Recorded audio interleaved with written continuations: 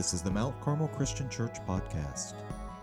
Today, Senior Minister Dee Dee Bacon will be teaching the message.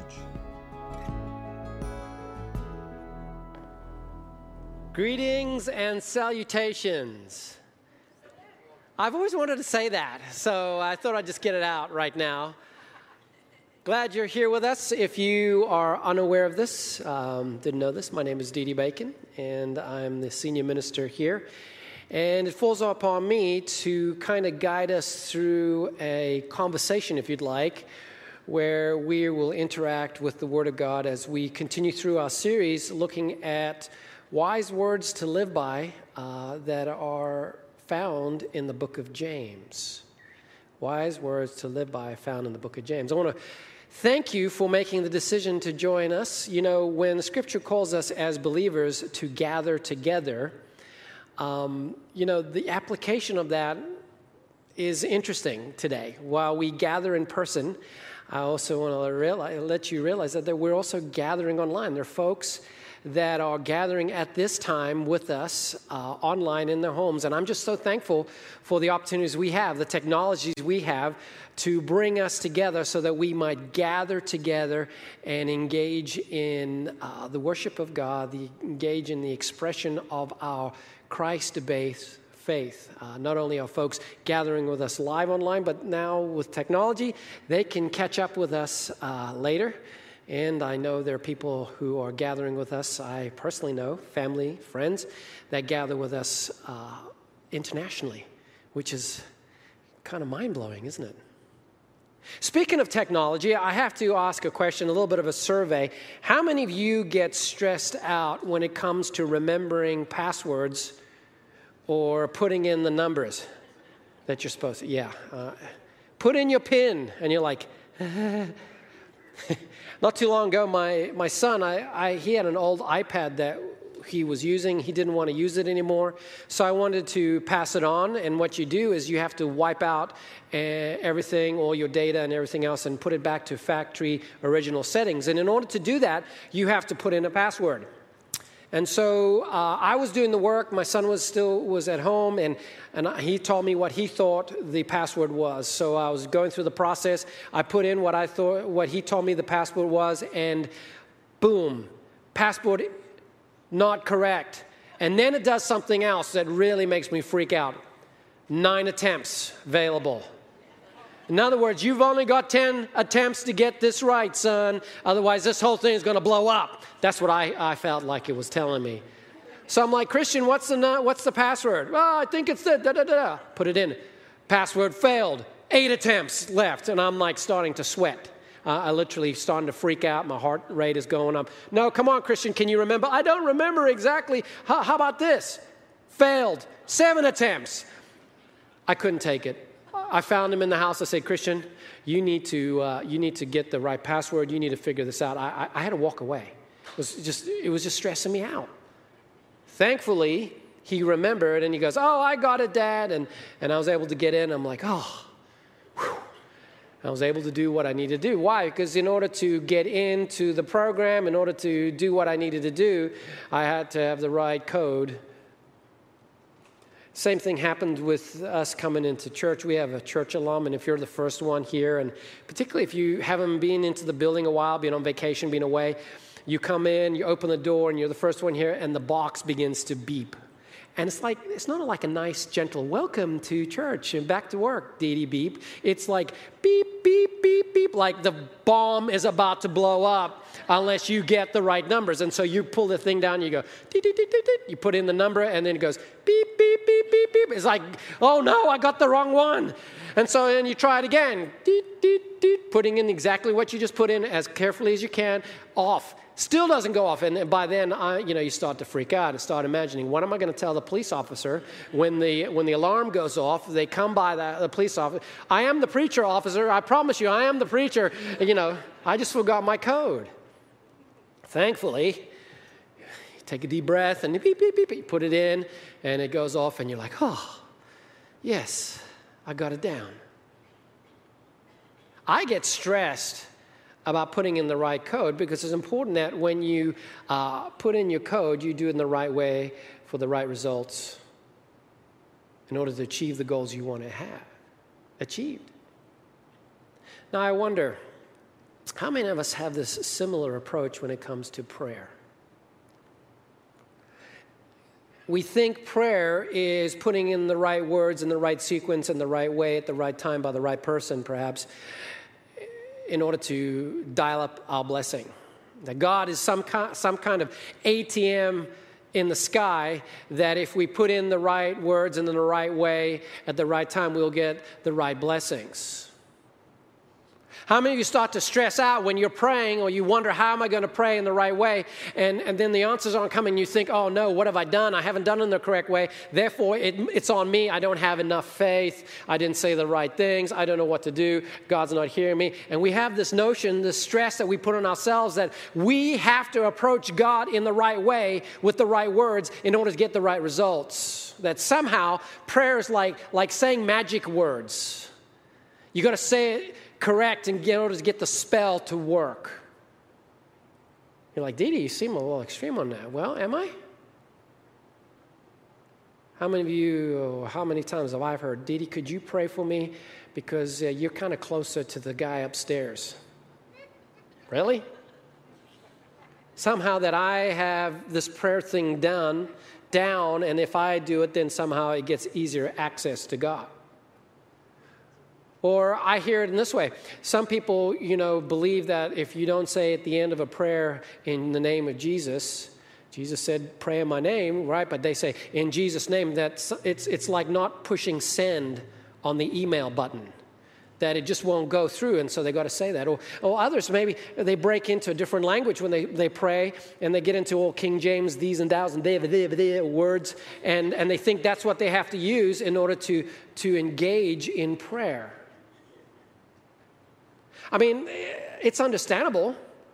I mean, televangelists tell us that if we want to get God's blessing and to claim good life, then we have to make a faith pledge. And what's a faith pledge? Typically, $19.99 check to his ministry. But we get the faith pledge, and the thought is that if you have the faith pledge, you do the right things, then you will be guaranteed a blessing. And if you don't get the blessing, well, you probably didn't have enough faith, which means you didn't send enough money. And so we have this notion that prayer is like saying magic words. No wonder the disciples of Jesus said, teach us how to pray. Because this is something that is not unique to us in our journey of faith. It's something that I think we've always struggled with, and I know I struggle with, and I'm sure you do too. How do I pray in the right way in order to get the right results? And ultimately, that's an assumption that prayer is saying magic words. But the Bible tells us that prayer is not saying magic words. It's not upon you and the quality and the depth of your faith. Prayer is about the object of your faith. And the power of prayer is not the things you say, but the one whom you trust and believe and speak to, the God of the universe, who has provided those of us who are far away the ability to be near through faith in Jesus. As one of the writers of Scripture says, he has given us access to the throne room so that we may enter in with confidence. We may enter in knowing that it's not on us to be perfect, but instead it's from us to speak out and ask what we need.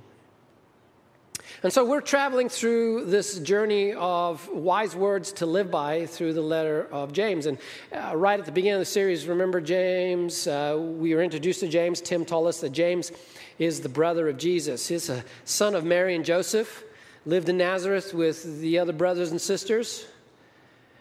And we're not sure when James makes his commitment to believe in Jesus as his Lord and Savior.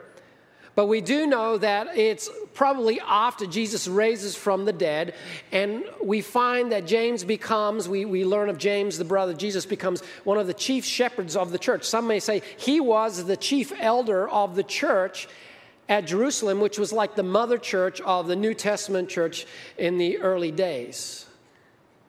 And James writes his letter really as under the theme of, this is how you're to live for God in this world. You could say James's letter is New Testament wisdom. living by God's word and following God's will in the world today for the right results, living right for God. And so James is filled with various instruction on how to live for God, and one of those instructions, praise the Lord, is on prayer, on how we're to approach prayer. And what we discover in James is that James teaches that prayer is actually an extension of living by faith. In fact, prayer is faith in action. It's not passive, it's very active and very much to be a part of our lives. Now, if you read through James, what you'll discover is that chapter 1 is really like an introduction. And in chapter 1, James highlights a number of the topics that he will dive into deeper later in the chapter. And so if you would follow along with me, what we do is I'm going to read some scripture here. And what I'm going to encourage you to do is, look, the Word of God was intended to be heard. Originally in the church, the Word of God was not meant to be read by everybody. No, the Word of God was meant to be heard in the public forum. Not saying you're not to study and spoken out loud. So just take a moment. We as one group, those of you that are gathering with us online, let's all just go through this together and listen to what God's Word has to say to us through James chapter 1, verse 5 regarding prayer. He says this: if any of you lacks wisdom, if any of you have a lack in your life, wisdom, you should what? Ask God, who gives generously to all without finding fault, and it will be given to you. But when you ask, you must believe and not doubt, because the one who doubts is like a wave of the sea, blown and tossed by the wind. That person should not expect to receive anything from the Lord. Such a person is double-minded and unstable in all they do.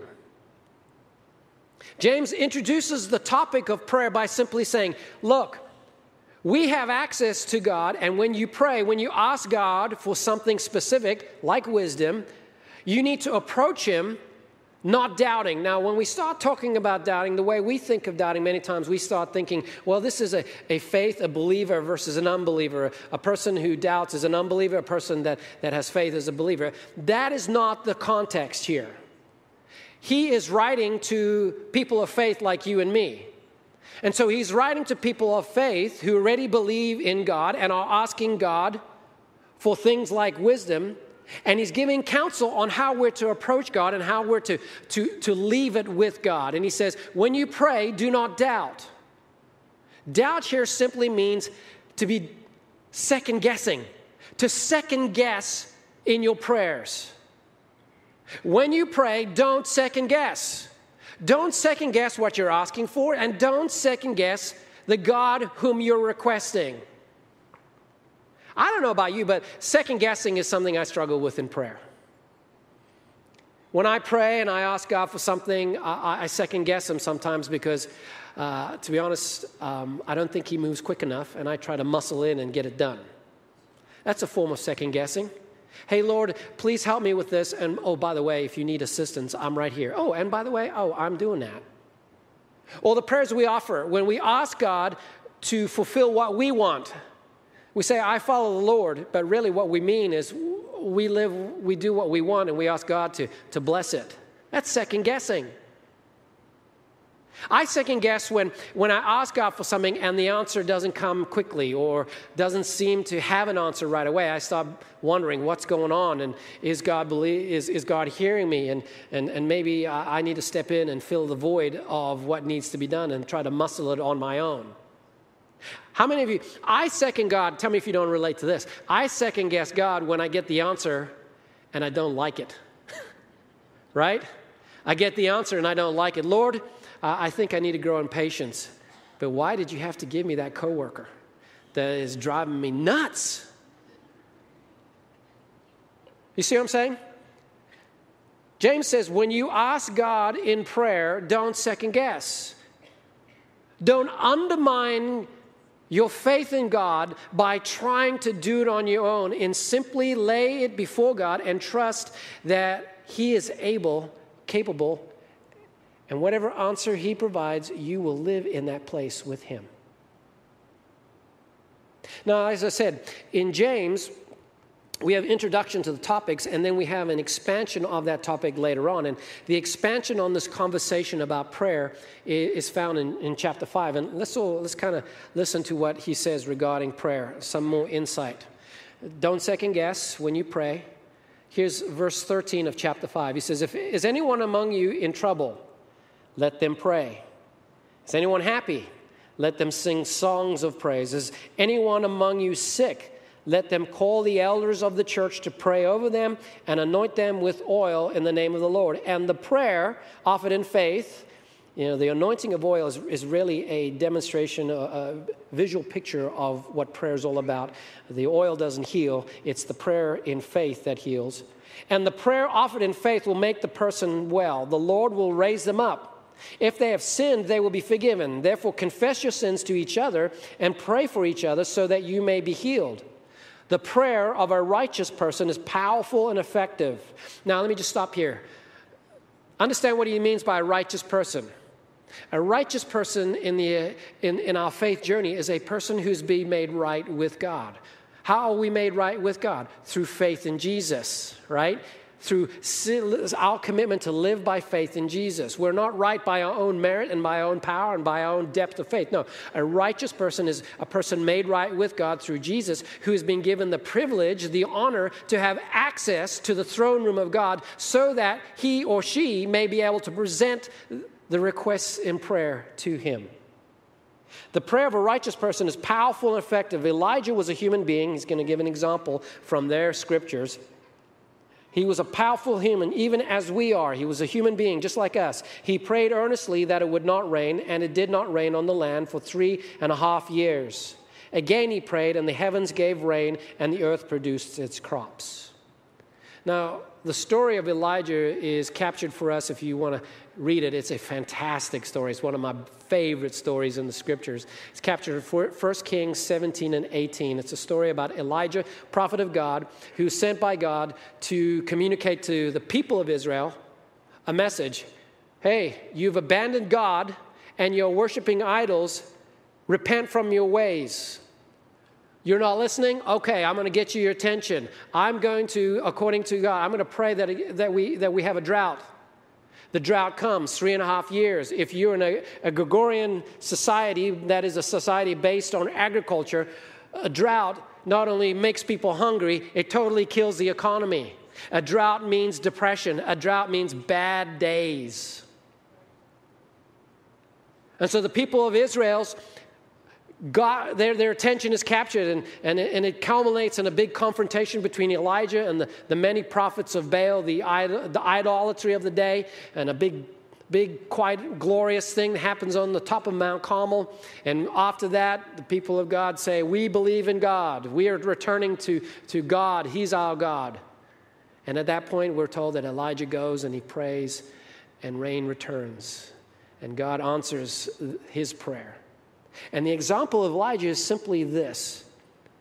God is showing us that when we pray, we need to get specific. Ask for what you want. Right? If you are in trouble, what? Pray regarding that trouble. If you are sick, what? Ask the elders to pray. Pray. Ask God for healing. When you're going through the difficulties of life, identify them and bring them before God. I think a lot of our problems, not only in our prayer life, but also in our regular life, a lot of our problems stem from the fact that we do not say what we want specifically. How many marriages get into trouble because one person in the marriage is not happy and will not vocalize, will not detail what the problem is? And so they don't speak it. And they don't speak it, and things go along, and all of a sudden, they start acting out in ways that are totally destructive to that marriage, simply because they didn't have the courage to say exactly what was going on with them, even though it may be hard. Part of our problem in life is something that we do not clearly, concisely say what we want, what we're thinking. In our marriages, in our parenting, in our jobs, in our friendships, and in our prayers. James says when you pray, pray without doubt, and pray regarding the specifics of your life. because prayer is faith in action, and our faith is lived in our day-to-day. So talk to God about the specifics. How did Jesus say? Don't be like the pagans who babble on and on and on with a bunch of words, trying to beseech God with the right combination of words that will unlock the blessing. Don't be like the hypocrite religious leaders who think by their prowess and fancy words that somehow they have special access. No, when you pray, use few words. Go to the closet, do it in private, and simply bring your request to God. When you pray, what was the Lord's Prayer? Our Father, who art in heaven, hallowed be your name, right? What do you say when it comes to your needs? Give us this day our daily bread. How basic is that? If you're hungry, ask for food. If you need a job, ask for a job. If you're struggling with disease, pray about that. Let's stay away from the vagaries of our, Lord, please bless our life. Lord, please help our marriage to be happy. Lord, please help these things in generalities. No, ask in specifics. Do the work of saying what you want to God in your prayer, as specifically and as concisely and as clearly as you can. One more thing to add, and this doesn't come from James, but it comes from another piece of wisdom literature. I've been just working through the book of Ecclesiastes in my God times in the morning. And Ecclesiastes was written by a man named Solomon, who was the son of David, who was the one who was blessed with wisdom. Some say he was the wisest man in the world. And Ecclesiastes is thought to be written by Solomon towards the second part of his life. He's a middle-aged, older guy. Kind of relate to that. And really, you read Ecclesiastes, it's kind of depressing, because he's at the point where, hey, I tried everything, got everything, all of life's pleasures, and it's all meaningless. Because we're all going to die. Rich and poor, going to die.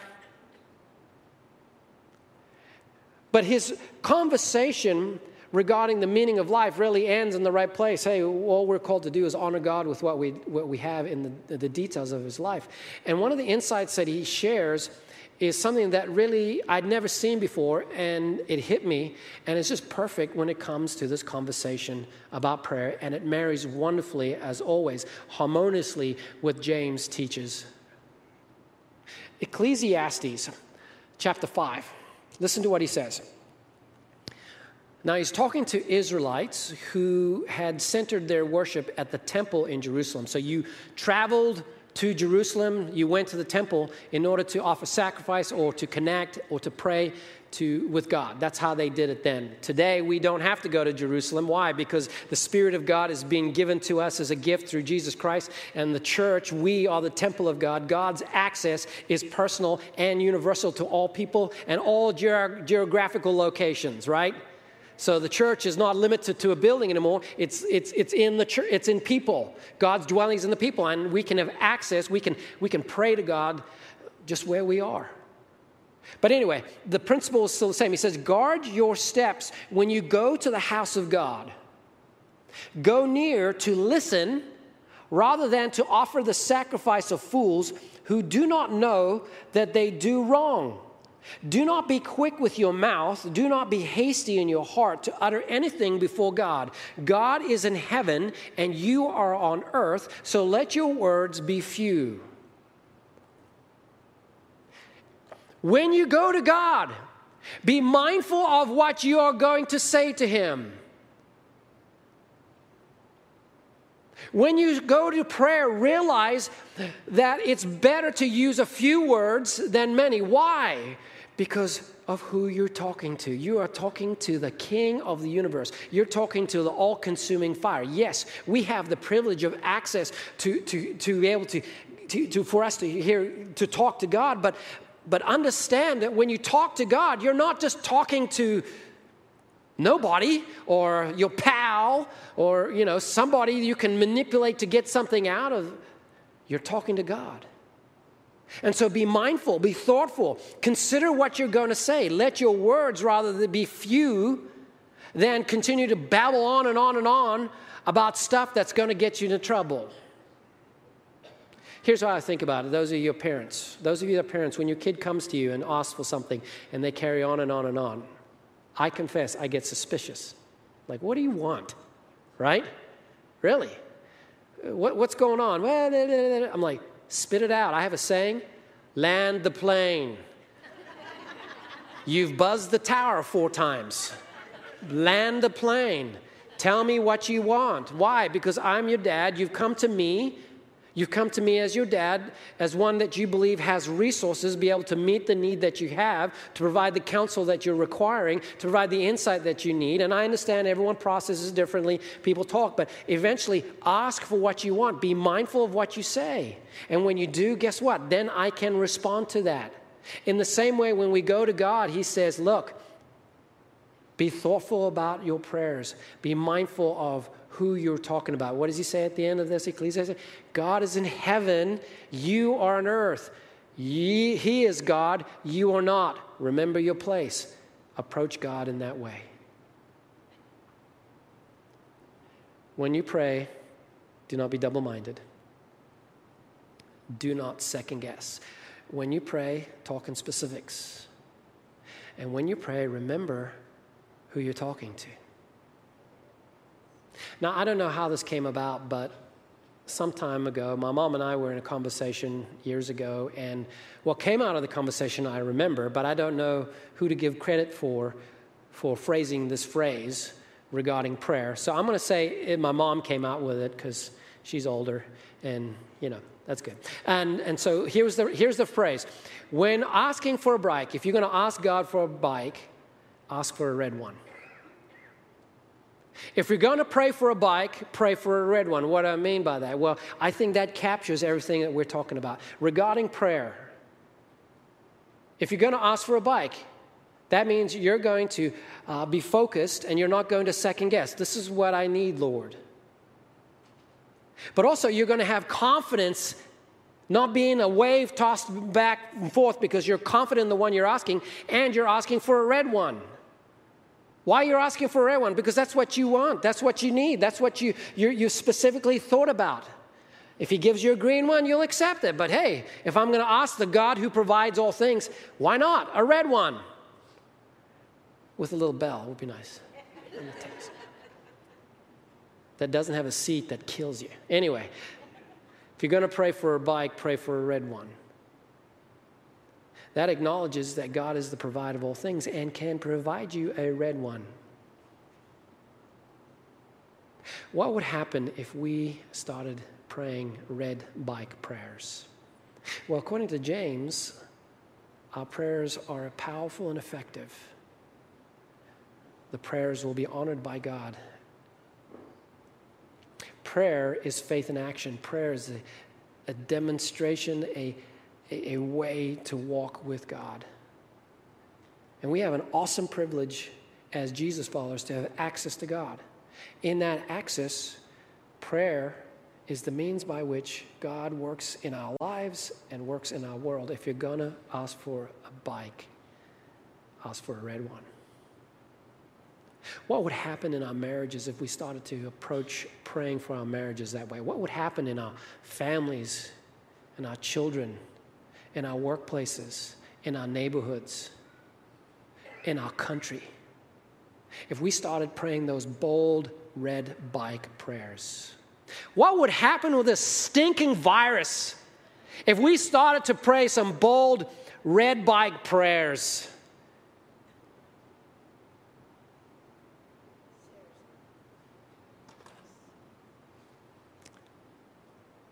I'm going to do an exercise. For those of you online with us, those of us that are here, let's do an exercise.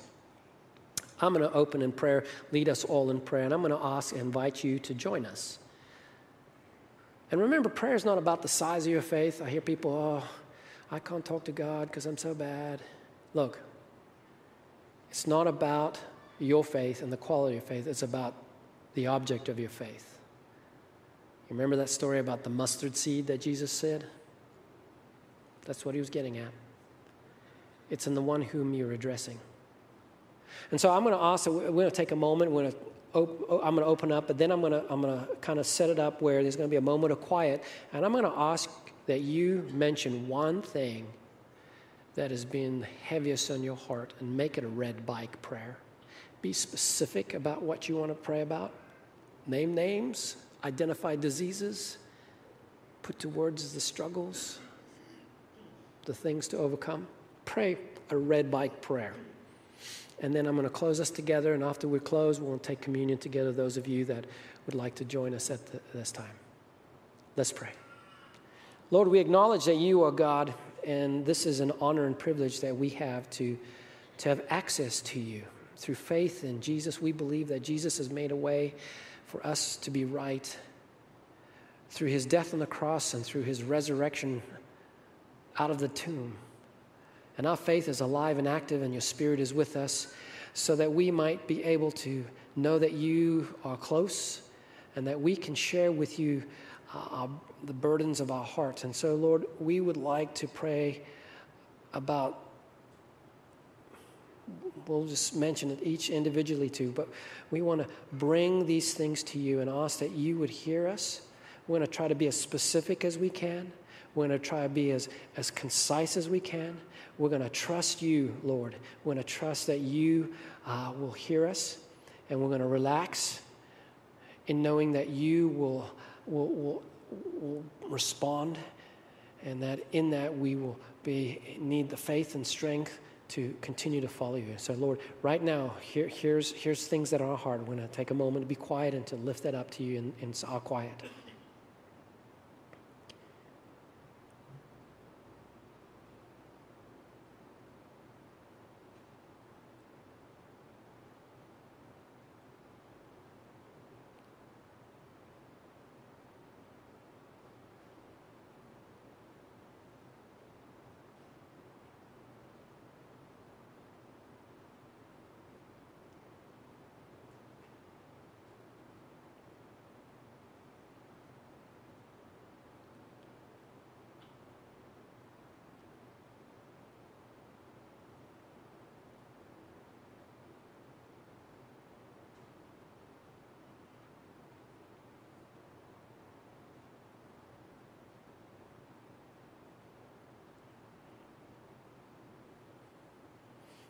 Lord, I'm thankful that you hear the requests, the asks of your children, your people.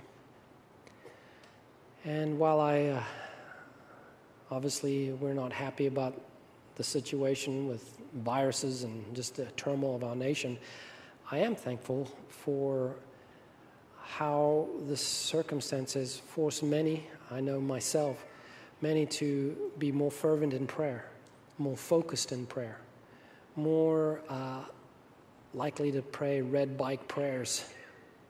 I'm thankful for the prayer requests we receive on a weekly basis and the details shared that provide narrative words that we can offer up to you specifically on the behalf of people of faith who share that. And thank you, Lord, that you are the God who is able. Love you, Lord, in Jesus' name. Amen.